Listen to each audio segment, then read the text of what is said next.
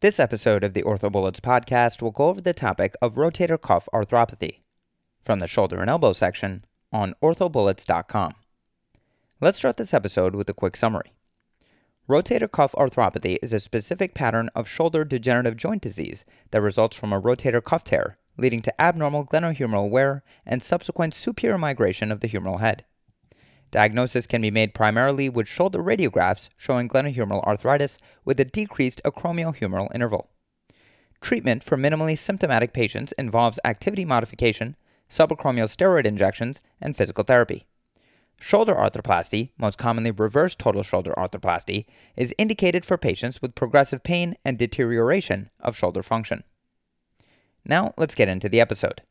In terms of epidemiology, as far as the demographics, rotator cuff arthropathy is more commonly seen in females than males, and the seventh decade is the most common. With respect to location, rotator cuff arthropathy is more common in the dominant shoulder. Risk factors include rotator cuff tear, rheumatoid arthritis, crystalline-induced arthropathy, and a hemorrhagic shoulder, which is typically seen in hemophiliacs and the elderly on anticoagulants. In terms of pathophysiology, cuff tear arthropathy can be secondary to mechanical factors, nutritional factors, and crystalline-induced arthropathy.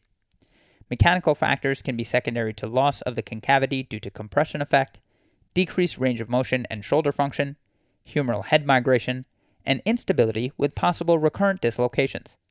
Nutritional factors include loss of a watertight joint space, decreased joint fluid, and cartilage atrophy from decrease in water and glycosaminoglycan content and subchondral collapse, secondary to disuse osteoporosis. In terms of crystalline-induced arthropathy, degradation proteins in the synovium destroy the rotator cuff and cartilage, and end-stage disease leads to calcium phosphate crystal deposits.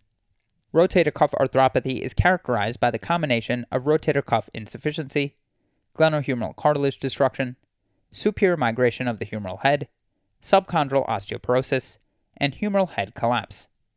In terms of anatomy, be sure to listen to the podcast episode about glenohumeral joint anatomy, stabilizer, and biomechanics. Now let's talk about the classification of rotator cuff arthropathy. And the two classification systems to know include the Seebauer classification of rotator cuff arthropathy and the Hamada classification of rotator cuff arthropathy. The Seebauer classification of rotator cuff arthropathy is divided into two types. Type 1A is centered and stable and is characterized by intact anterior restraints, minimal superior migration, dynamic joint stabilization, and femoralization of the humeral head and acetabularization of the coracoacromial arch. Type 1B is centered and medialized and is characterized by intact or compensated anterior restraints, minimal superior migration, compromised joint stabilization, and medial erosion of the glenoid. Type 2A is decentered and has limited stability, and is characterized by compromised anterior restraints, superior translation, and minimum stabilization by the coracoacromial arch.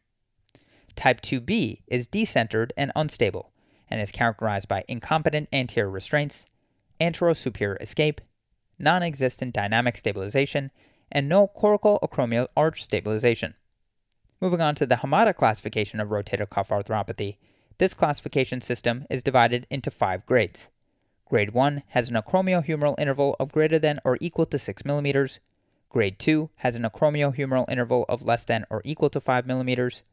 Grade 3 has a acromiohumeral interval of less than or equal to 5 mm with acetabularization of the acromion. Grade 4 is divided into 4A and 4B, where 4A is characterized by glenohumeral arthritis without acetabularization with an acromiohumeral interval of less than 7 mm, and 4B is characterized by glenohumeral arthritis with acetabularization with an acromiohumeral interval of less than or equal to 5 mm. And finally, Grade 5 is characterized by humeral head collapse. In terms of presentation of rotator cuff arthropathy, patients may have symptoms of pain including night pain, subjective weakness, and subjective stiffness. On physical exam, inspection and palpation may reveal supraspinatus/infraspinatus atrophy, prominence of humeral head anteriorly, which is known as anterosuperior escape, with elevation of the arm. Inspection and palpation may also reveal subcutaneous effusion from loss of fluid from the capsule. Range of motion includes limitations in active and passive range of motion. May also reveal crepitus in the glenohumeral and or subacromial joints with range of motion, and pseudoparalysis, which will manifest with inability to abduct the shoulder. Provocative tests include the external rotation lag sign and hornblower sign. The external rotation lag sign is the inability to maintain a passively externally rotated shoulder with the elbow at 90 degrees. This is consistent with a massive infraspinatus tear. Hornblower sign is the inability to externally rotate or maintain passive external rotation of a shoulder placed in 90 degrees of elbow flexion and 90 degrees of shoulder abduction. This is consistent with teres minor dysfunction. Moving on to imaging, recommended views on radiographs in the setting of rotator cuff arthropathy includes a complete shoulder series, which includes an AP, axillary, and a Grashy or a true AP view. Findings include acromial acetabularization, which is seen on true AP, femoralization of the humeral head, which is also seen on the true AP, asymmetric superior glenoid wear, lack of osteophytes, osteopenia, a quote-unquote snow cap sign due to subchondral sclerosis, and anterosuperior escape. An MRI is not necessary if the humeral head is already showing anterosuperior escape on X-rays. However, if obtained, findings show an irreparable rotator cuff tear with massive fatty infiltration and severe retraction. Treatment of rotator cuff arthropathy can be non-operative or operative. Non-operative management involves activity modification, subacromial steroid injection, and physical therapy. This is indicated as the first line of treatment. Physical therapy will involve a scapular and rotator cuff strengthening program. Non-steroidal anti-inflammatory medications can be used for pain control, as well as subacromial steroid injections. Operative options include arthroscopic debridement, hemiarthroplasty, reverse shoulder arthroplasty, latissimus dorsi transfer, pectoralis transfer, and resection arthroplasty. So arthroscopic debridement has controversial indications. In terms of outcomes, arthroscopic debridement has unpredictable results, and remember you must maintain the coracoacromial arch without acromioplasty or release of the CA ligament. Hemiarthroplasty can be indicated if the anterior deltoid is preserved and the coracoacromial arch is intact. Deficiency of the coracoacromial arch would lead to subcutaneous humeral escape. Hemiarthroplasty is also indicated in younger patients with active lifestyles. In terms of outcomes of hemiarthroplasty, this will relieve pain but will not improve function, as the motion will be limited to 40 to 70 degrees of elevation.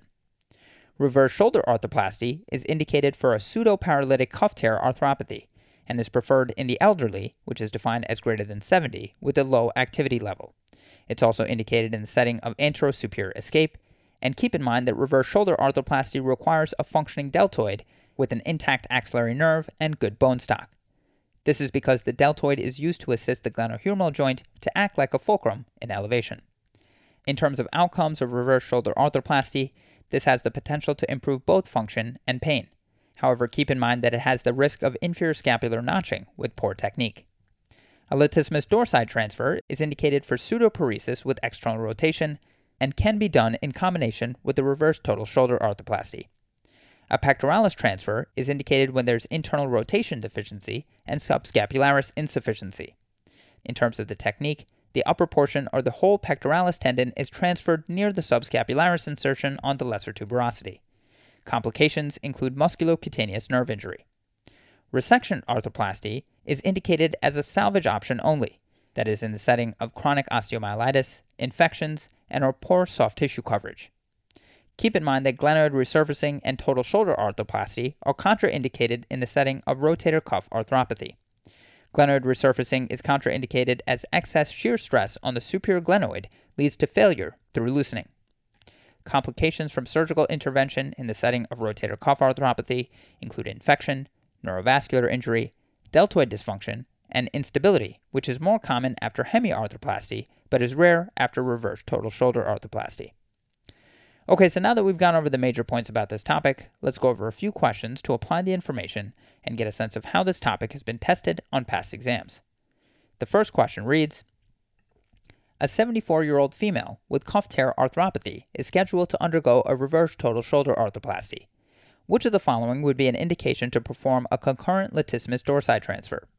And the choices are 1. Axillary nerve neurotmesis, 2. Negative hornblower sign, 3. Pseudoparalysis of external rotation, 4. Pseudoparalysis of internal rotation, and 5. Supraspinatus retraction medial to the glenoid.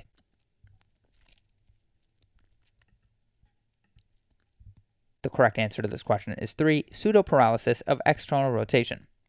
So patients with irreparable posterior-superior rotator cuff tears and rotator cuff arthropathy may require a latissimus dorsi transfer at the time of reverse shoulder arthroplasty due to an external rotation functional deficit. To quickly review, rotator cuff arthropathy is a combination of rotator cuff insufficiency, glenohumeral cartilage destruction, superior migration of the humeral head, subchondral osteoporosis, humeral head collapse, femoralization of the humeral head, and acetabularization of the coracoacromial arch. Patients with an external rotation deficit may require a latissimus dorsi transfer. This is clinically evaluated by assessing for the presence of an external rotation lag sign or Hornblower sign. While the deltoid allows for the restoration of forward elevation with the use of reverse total shoulder arthroplasty, it may not adequately address the external rotation due to infraspinatus and teres minor dysfunction. Puskas et al. Reviewed the use of latissimus dorsi transfer with reverse total shoulder arthroplasty for patients with a combined pseudoparalysis of forward elevation and external rotation. In their review of 41 shoulders that underwent reverse total shoulder arthroplasty combined with latissimus dorsi transfer for irreparable rotator cuff tears resulting in severe shoulder dysfunction, they reported a mean active external rotation improvement of 4 to 27 degrees. They concluded that those patients treated with reverse total shoulder arthroplasty combined with latissimus dorsi transfer, patients with pseudoparesis of elevation and external rotation can expect an excellent clinical outcome for a period beyond 5 years. Shi et al. Review use of latissimus dorsi and teres major tendon transfers with reverse shoulder arthroplasty in patients with posterior-superior rotator cuff function deficiency. They report a mean improvement of active forward flexion and active external rotation of 64 degrees and 30 to 44 degrees, respectively. They concluded that in patients with posterior and superior cuff deficiency, reverse shoulder arthroplasty combined with latissimus dorsi and teres major transfer through a single deltopectoral incision can reliably increase active forward flexion and external rotation. To quickly go over the incorrect answers, answer 1, an axillary nerve neurotmesis would be a contraindication to perform a reverse shoulder arthroplasty. Answer 2, a positive, not negative Hornblower sign would suggest external rotation weakness. Answer 4, pseudoparalysis of internal rotation would not be restored with a traditional latissimus dorsi transfer. And answer 5, supraspinatus retraction medial to the glenoid may be an indication for a reverse total shoulder arthroplasty, but by itself is not an indication for a latissimus dorsi transfer, and an external rotation deficit may not be present. Moving on to the next question. A 75-year-old African-American female presents with an insidious onset of atraumatic right shoulder pain. She has a history of a rotator cuff tear repair performed over 20 years ago. She denies fevers or constitutional symptoms. Her white blood cell count is 9, ESR is 15 millimeters per hour, where a normal range is 0 to 20 millimeters per hour. CRP is 8 milligrams per liter, where the normal range is 0 to 10 milligrams per liter. An AP radiograph of her right shoulder shows superior humeral head migration and acetabularization with wearing of the undersurface of the acromion and superior glenoid. What is the most likely pathogenesis of her condition? And the choices are 1, intra-articular hemosiderin deposition, synovial hyperplasia, inflammatory cytokine cascade, and enzymatic cartilage destruction. 2, intra-articular proliferation of gram-positive cocci, activation of polymorphonuclear cells, and release of inflammatory cytokines, as well as enzymatic cartilage destruction. 3, loss of dynamic compression of the humeral head against the glenoid, abnormal joint forces, and mechanical cartilage wear. 4, occlusion of the intraosseous microcirculation, decreased perfusion to the humeral head, and subchondral osteocyte death. And 5, T-cell mediated autoimmune response, synovial hyperplasia, inflammatory cytokine cascade, and enzymatic cartilage destruction.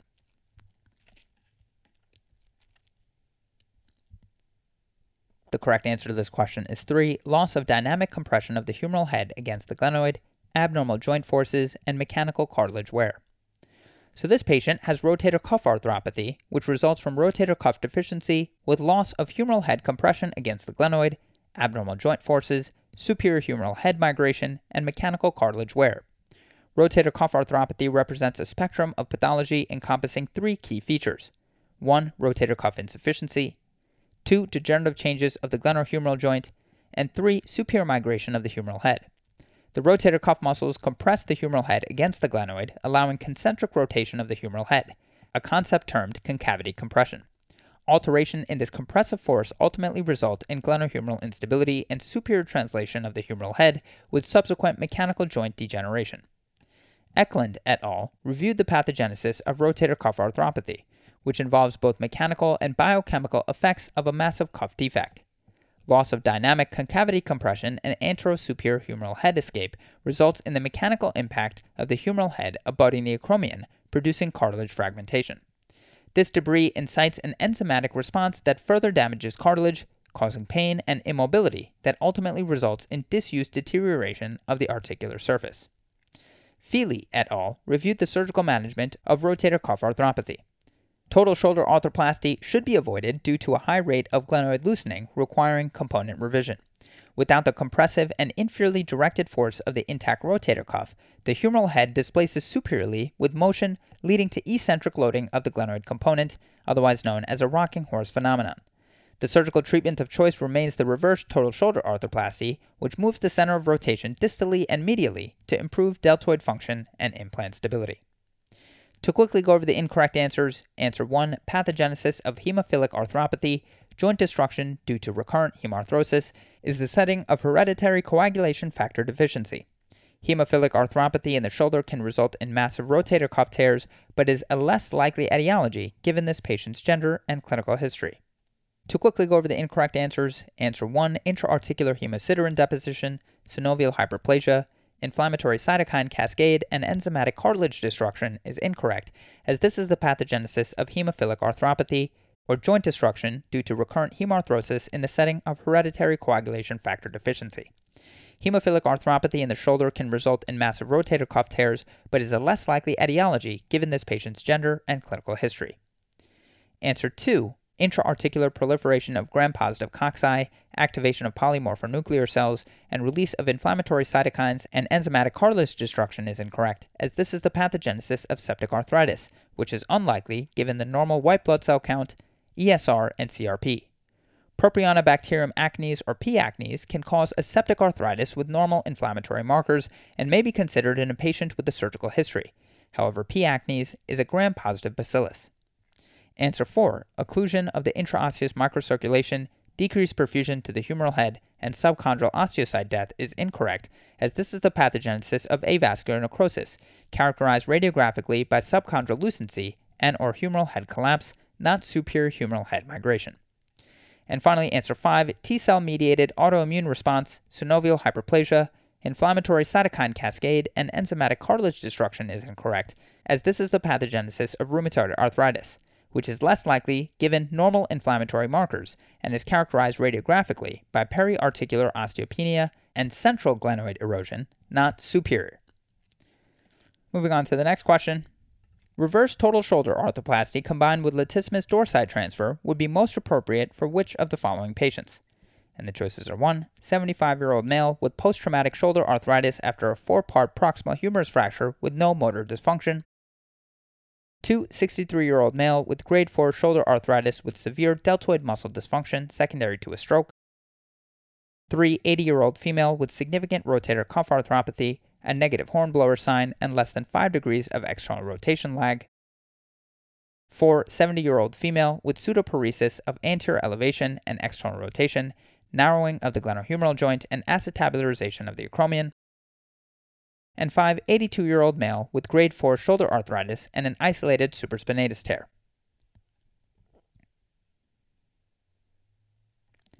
The correct answer to this question is 4, 70-year-old female with pseudoparesis of anterior elevation and external rotation, narrowing of the glenohumeral joint, and acetabularization of the acromion. So reverse total shoulder arthroplasty combined with latissimus dorsi transfer would be most appropriate in a patient with pseudoparesis of anterior elevation and external rotation in the setting of shoulder arthritis, which is characterized by narrowing of the glenohumeral joint and acetabularization of the acromion. Combining latissimus dorsi tendon transfers with reverse total shoulder arthroplasty helps to restore control of active external rotation. Dysfunction with external rotation can be determined clinically with external rotation lag sign, a positive hornblower sign, and radiographically with fatty degeneration of the teres minor classified as stage 2 or greater, according to the system of Goutelier et al. Or Fuchs et al. Gerber et al. Found that a reverse total shoulder arthroplasty with combined lat dorsi transfer yielded minimal improvements in external rotation range of motion, that is 13 degrees to 19 degrees, compared to increases in shoulder range of motion in flexion, that is 94 degrees to 137 degrees, and abduction, that is 87 degrees to 145 degrees, with this procedure. Beaulieu et al. Examined 17 consecutive patients treated with reverse shoulder arthroplasty and latissimus dorsi, as well as teres major transfer, otherwise known as the Lepiscopo procedure. They found that external rotation increased from negative 21 degrees to 13 degrees, or positive 34 degrees. They recommend transferring both the latissimus dorsi and teres major rather than the latissimus dorsi alone, as it results in better active external rotation. To quickly go over the incorrect answers, answer 1, post-traumatic arthritis without motor dysfunction may be treated with total shoulder arthroplasty, and there is no indication for tendon transfer. Answer 2, severe dysfunction of the deltoid is typically considered a contraindication rather than an indication for reverse total shoulder arthroplasty. Answer 3, this patient may benefit from a reverse total shoulder arthroplasty. However, there is no clinical finding of external rotation dysfunction. A positive hornblower sign and external rotation lag of greater than 15 degrees to the contralateral shoulder would be indicative of an external rotation dysfunction. And finally, answer 5, isolated supraspinatus tears are not a surgical indication for reverse total shoulder arthroplasty. And moving on to the final question, following open pectoralis major transfer to address chronic subscapularis insufficiency, which of the following movements would most likely show weakness if an iatrogenic nerve injury occurred during the pectoralis transfer? And the choices are 1, elbow flexion, 2, elbow extension, 3, shoulder external rotation, 4, shoulder adduction, and 5, shoulder abduction.